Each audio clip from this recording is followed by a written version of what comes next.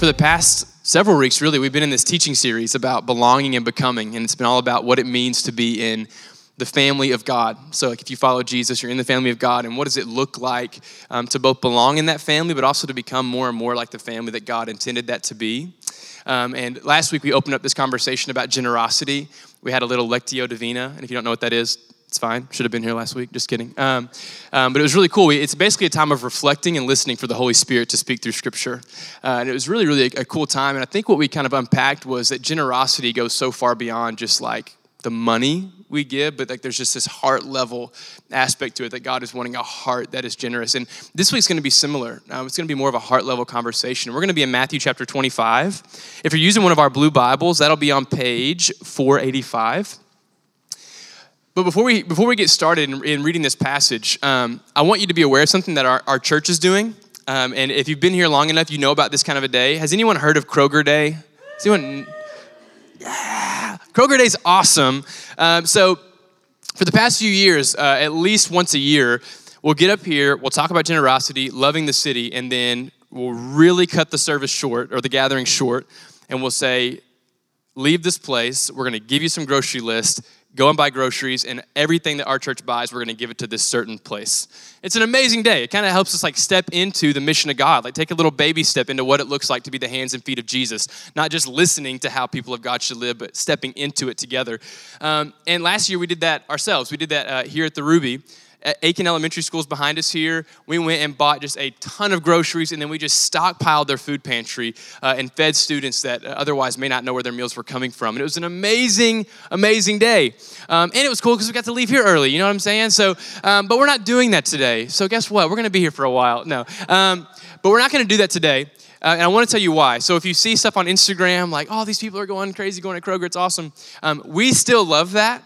But in our partnership with Aiken, we've been just meeting with their principal and just figured out that's not the greatest way we can meet their needs. Like they were like, if you're going to really partner with us, that's awesome. We love that. But there's actually deeper ways that you can help us move. And so we're still in talks about that. We still want to help all of us engage in like the life and the relationships of Jesus. And we still want to do that with Aiken Elementary. We are partnering with them. But TBD on how and when that will happen, okay? So I hope you don't feel left out today with the other two campuses, what they're doing. But just know we are stepping into that. We will do that. Does that make sense?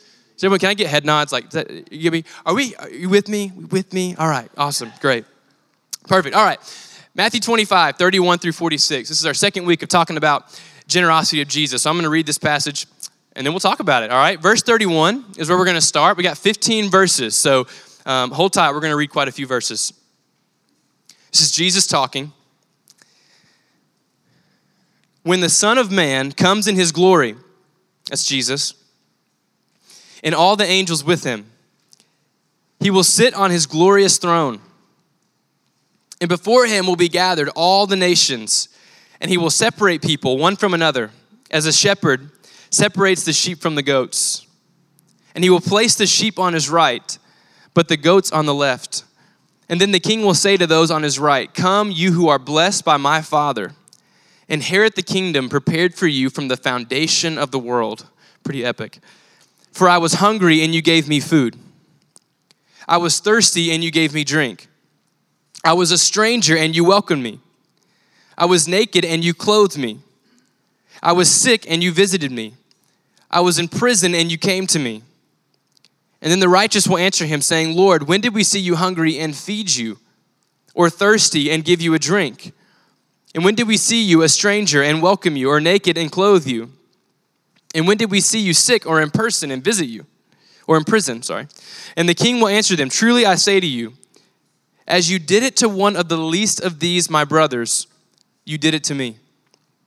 And then he will say to those on his left, depart from me, you cursed, into the eternal fire prepared for the devil and his angels. For I was hungry, and you gave me no food. I was thirsty, and you gave me no drink. I was a stranger, and you did not welcome me. Naked, and you did not clothe me. Sick and in prison, and you did not visit me. And then they will also answer, saying, Lord, when did we see you hungry or thirsty or a stranger or naked or sick or in prison and did not minister to you?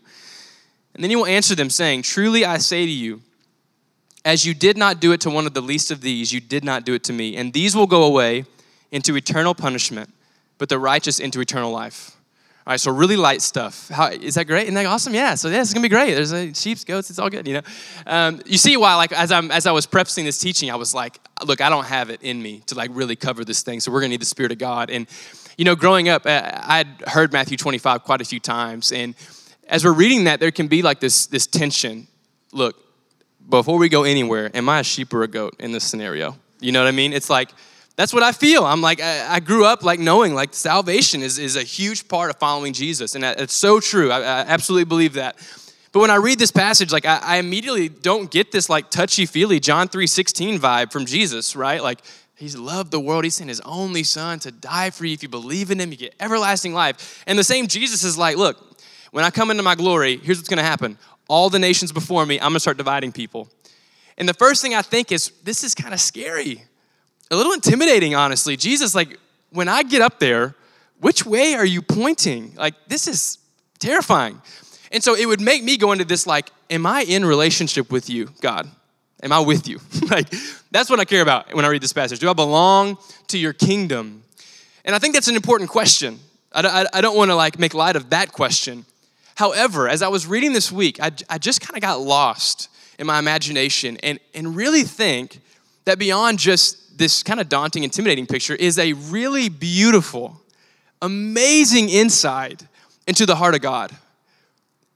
We're about to see what the God of all things really, really cares about.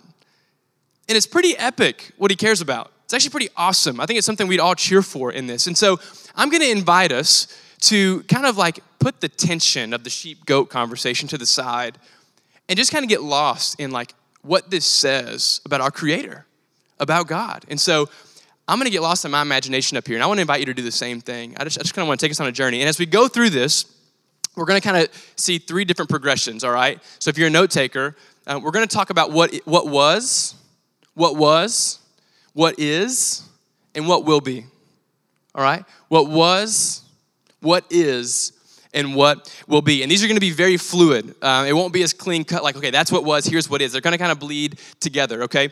But let's just start walking through it.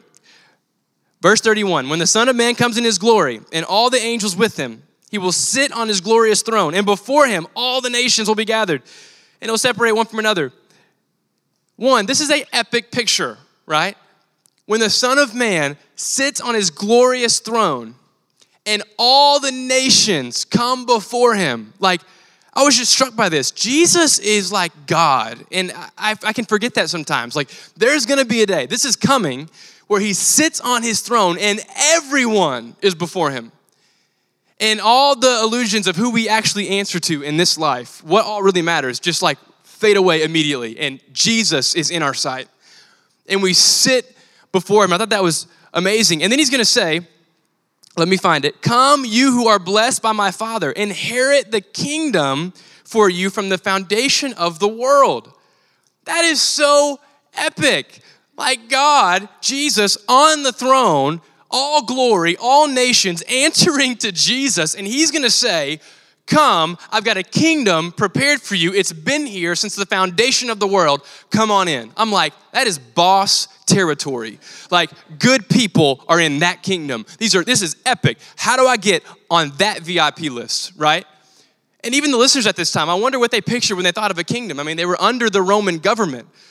Armies, soldiers, a lot of murders, like you dominated with physical force. And I'm like, when the King of Kings says, hey, you can come into my kingdom, I've built it for you, what's he looking for? So before we even keep reading, I'm like, okay, if I'm hearing this story and Jesus is mid-sentence and I'm like, okay, I got to start picturing who's he talking to in that moment. I'm picturing like some kind of epic, fighting, unashamed soldier, like who really just did it for the kingdom.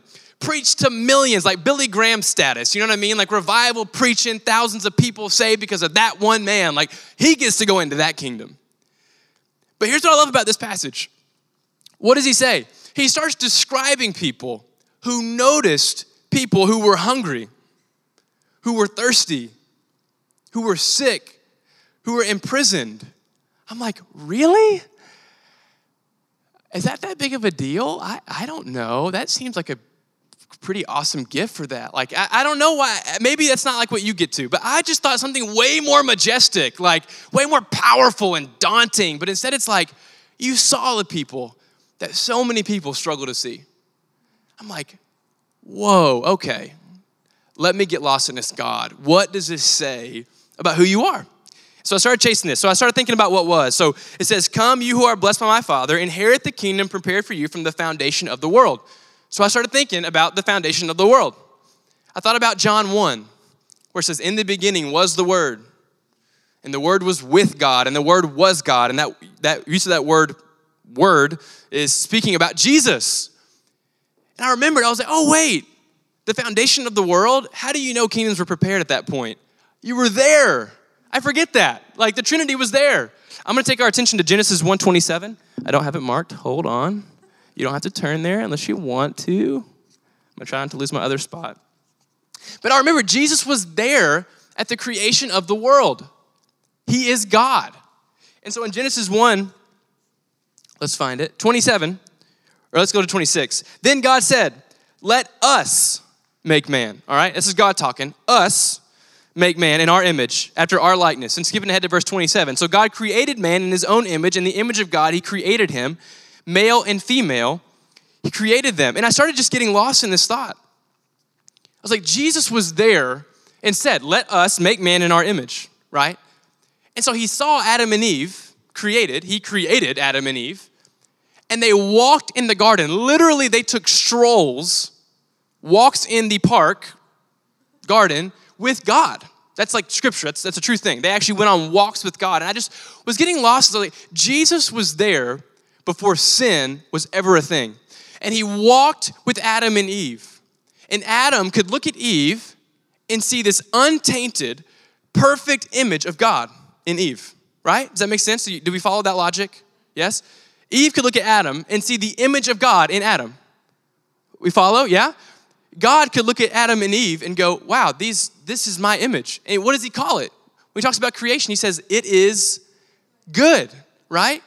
So God's there when all of perfection is there. Jesus is there with them when perfect unity, perfect friendship with God exists. And then something happens, right? There's this tree of knowledge. There's this temptation that Adam and Eve step into, and sin enters the world. Brokenness enters the world. So now everything's different. There's no more walks in the garden with God. God being perfect cannot be in perfect unity with something with sin, right? Someone with sin in their life. So there's a separation. They leave the garden. But not only was God's relationship with man disrupted, man's relationship with man was disrupted. And you see it immediately. No longer do I look at Joe and go, image of God. I mean, with the Holy Spirit's help, we'll get there on that part. But no longer do we get to just do that with no filter. Like, suddenly humans struggled to see God in one another. And I mean, it was immediate. Adam and Eve's sons, Cain and Abel, as brotherly as brothers can get, because it ended in murder. Like, right? They didn't even have a play fight. Cain killed Abel, right? It's like, why did that happen? Jealousy, envy, pride. Abel has a sacrifice pleasing to the Lord. And Cain sees Abel, hates that fact, kills Abel. Immediately we see what sin does to the brokenness of humanity, what it does to our perspective. And I won't walk through all the scriptures and talk through how sin slowly started to change how we see one another, but you see it throughout the scriptures. Things like nationality and race and gender, all these things begin to divide people. And instead of seeing the image of God, sin has totally broken the perspective. There's all these things to make us lesser than or greater than everyone else. It's completely broken. That's what was. There's comparison, there's insecurity, there's anger. And then Jesus is going to step into this. So now we're going to move to the what is. So with all of this brokenness, now Jesus takes on human flesh. Remembering that Jesus as God was there at the beginning, now I want us to think about what it was like to have the perspective of Jesus who was there at creation in all of perfection. And then he steps into flesh, grows up in a world where the religious elite literally give prayers of thanksgiving that they're not like someone else, that they're not like them. He literally watches his own image, look at another one of his own image and say, thank you, God, that I'm not them. And I just thought, what did that do to the heart of Jesus? who was there at the beginning. He saw perfect unity. He knows perfect unity. He lived in perfect unity. And then he comes and he puts on flesh, and immediately he sees humans hating one another and doing whatever they can to distinguish themselves from each other.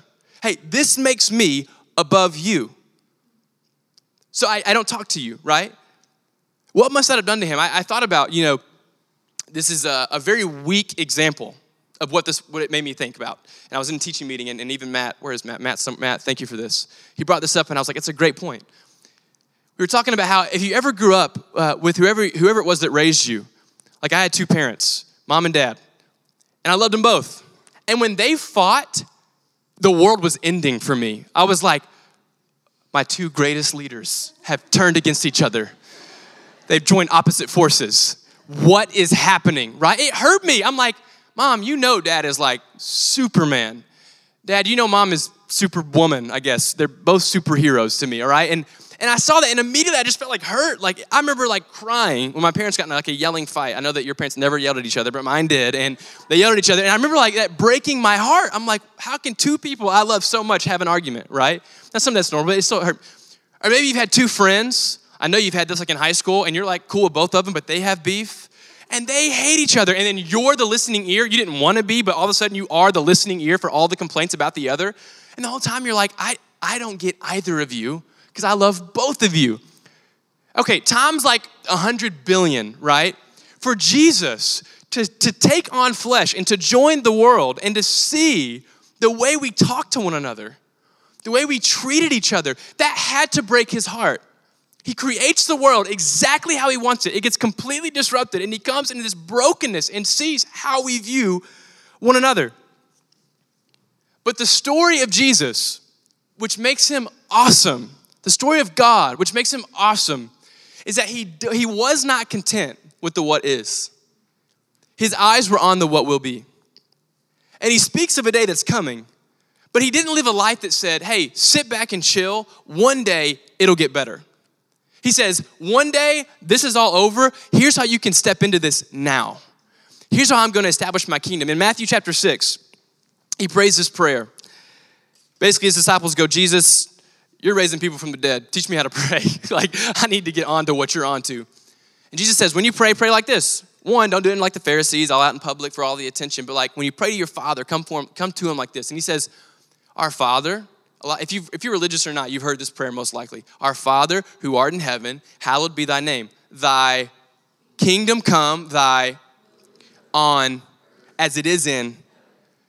Question, would Jesus pray a prayer he doesn't believe in? Right? Would he ever tell you to pray to the Father something he didn't think was possible? Would he? I mean, who was Jesus? Like perfect relationship with the Father. And he says, on earth as it is in heaven, right now. He comes down saying, repent. The kingdom of God is at hand. In Matthew 25, we get this glimpse of the full kingdom of God being established. But when Jesus got here, the world was not perfect, but he said, the kingdom of God is in your midst right now. Repent. And he starts living in a way that changed everyone's perspective on how to see one another. I think of the story of the Samaritan woman, how the Jews and the Samaritans had these like severe racial tensions, and women were seen as lesser than. Not true, we all know that, but Jesus was in a culture where that was true. Jesus completely oversteps both of those boundaries and validates her, gives her life, shows her that he is the Messiah. She comes to know Jesus that day. Immediately, Jesus, when he gets here, he says, it's not yet, it will be, but I'm going to begin stepping into what the kingdom of heaven actually looks like right here on earth. So I think today, I don't have like a super long teaching. We're actually almost done. I think today, this is an invitation to ask the Holy Spirit in the name of Jesus to change the way we see people on a heart level. And this is hard. Because Jesus comes into a culture that fights for division. You aware of any cultures like that in your midst right now? Like, we are a culture divided, and Jesus steps in and immediately begins showing what it looks like to go back to Genesis and to step into the future of heaven on earth. And it was amazing how it all connected with me. Jesus says, when you treat people this way, you're doing it to me. He says that in Matthew 25. And it all made sense. Genesis 1, created in his image. It's like not even a metaphor. It's like, no, when you speak to people, when you interact, any human you see, that is actually me. My fingerprints all over that human. And in a culture that is begging us to have a social hierarchy, where lesser than people, we actually identify them as lesser than. Jesus is going, that's me. Like, that's God. And God is not lesser than, ever, right? And so I just sense like this invitation, God, if we're gonna step into loving people really well, and I know that Jesus gets very specific about what type of people, and we're gonna pray about that. We need a heart transformation. We do not need 3 points that rhyme or start with the same letter. We need the Holy Spirit of God to renew our hearts in a dramatic way. We need to come before you humbly, with open hands, and we need to ask for you to expose us the way only a gentle but perfect God can. And so I want to just invite us to ask God this morning to transform our hearts. Because I don't think we need to leave here going, okay, who can I serve? That's probably a great question. I don't think it's the first question. I think the first question is, God, how should I look at other humans? And Jesus is going to get specific, right? He's going to say the hungry, the thirsty, the naked, the imprisoned. And I think that's a great question because Nashville is such a good picture of what it looks like to have people who are poor or lesser than in the financial sense. And it's so clearly divided. And so quickly, when I see someone who I think is disadvantaged compared to me, and who may be, I think, let me step down to help. I don't think that's the picture that we're getting from Jesus here. I think you're saying, hey, one image bearer to another, help each other, love each other. And so we're gonna enter into a time of communion, and I have no idea if this made sense. All I knew was that we needed God to transform our hearts. And I could talk your ear off. I could come up with great points. Well, I probably couldn't. I could come up with mediocre points. And you guys would have takeaways. We need the Holy Spirit. We need God to adjust our hearts. Some of you are doing this fantastic. This is not like we all are terrible people. So maybe I'm just preaching to myself. I need the Holy Spirit to expose my pride and my arrogance that I'm aware of and unaware of. I need him to give me a gentle heart that when I see someone, I don't think this is a perfect opportunity for me to give charity. This is a perfect opportunity for me to stoop down. I think that is Jesus right there. That is the image of God. Born in a different circumstance, a different life story, but that's me, just a different version of me right there. God, help me, give me eyes to see. And so we're gonna enter into a time of communion, and we're gonna have some scriptures kind of scrolling as we do it. And so I'm gonna invite us after I pray to take communion, to go, you'll all get up, we'll go to the different tables, we'll get the juice, we'll get the bread, we'll return to our seats. You can take communion whenever you want to. But as you sit there, I wanna invite you just to watch the scriptures that come across the screen and ask God to transform your heart, to grow you. God, what's my next step? How do I view people for real? Show me the ugly stuff too. I hate when you do that, but show me. Because anything that God exposes in our hearts, he's doing it for our good, for our better. And so, yeah, that's what I got. I'm gonna ask us to invite the Holy Spirit to shape the way we see people, image bearers, revealing the way that culture forces us to look at people. God, expose those lies, help us see it. And before we go out and become human doers, help us to be human beings that sit and let you transform our heart in the only way the Holy Spirit can. Okay? Thank you guys for being here. I'm going to pray. I'll dismiss us to communion. We'll go from there. All right? God, thank you for your word. I have no idea how that just went, but I trust your Holy Spirit. We need you, God, and I just think it's so easy to come up with steps and strategies and plans apart from you. And God, I need your Spirit to shape my heart. And I don't just want to talk about your Holy Spirit in a distant way. God, I want you to be present, and you are present, but I want you to have access to my heart for real. And so, God, I pray for us together, would you help us? If there's a barrier, if it's sin, if it's doubt, if it's anger, if it's busyness, if there's a barrier that is preventing one of us to really open up our hearts and say, God, you know what? for the first time in a long time, have access. God, would you just illuminate, and where the enemy's at work, would you cast them out in Jesus' name? Like, help us as children of God to open up our hearts to what you may have for us. And if anyone's here that doesn't know you, God, I pray that this passage would just illuminate how awesome you are. You see people that we try so hard to ignore. You validate people we try to invalidate. You love people we try to look past. You are such a good God for that, for making this so important. We love you, Jesus. Lead us during this time of communion. Amen.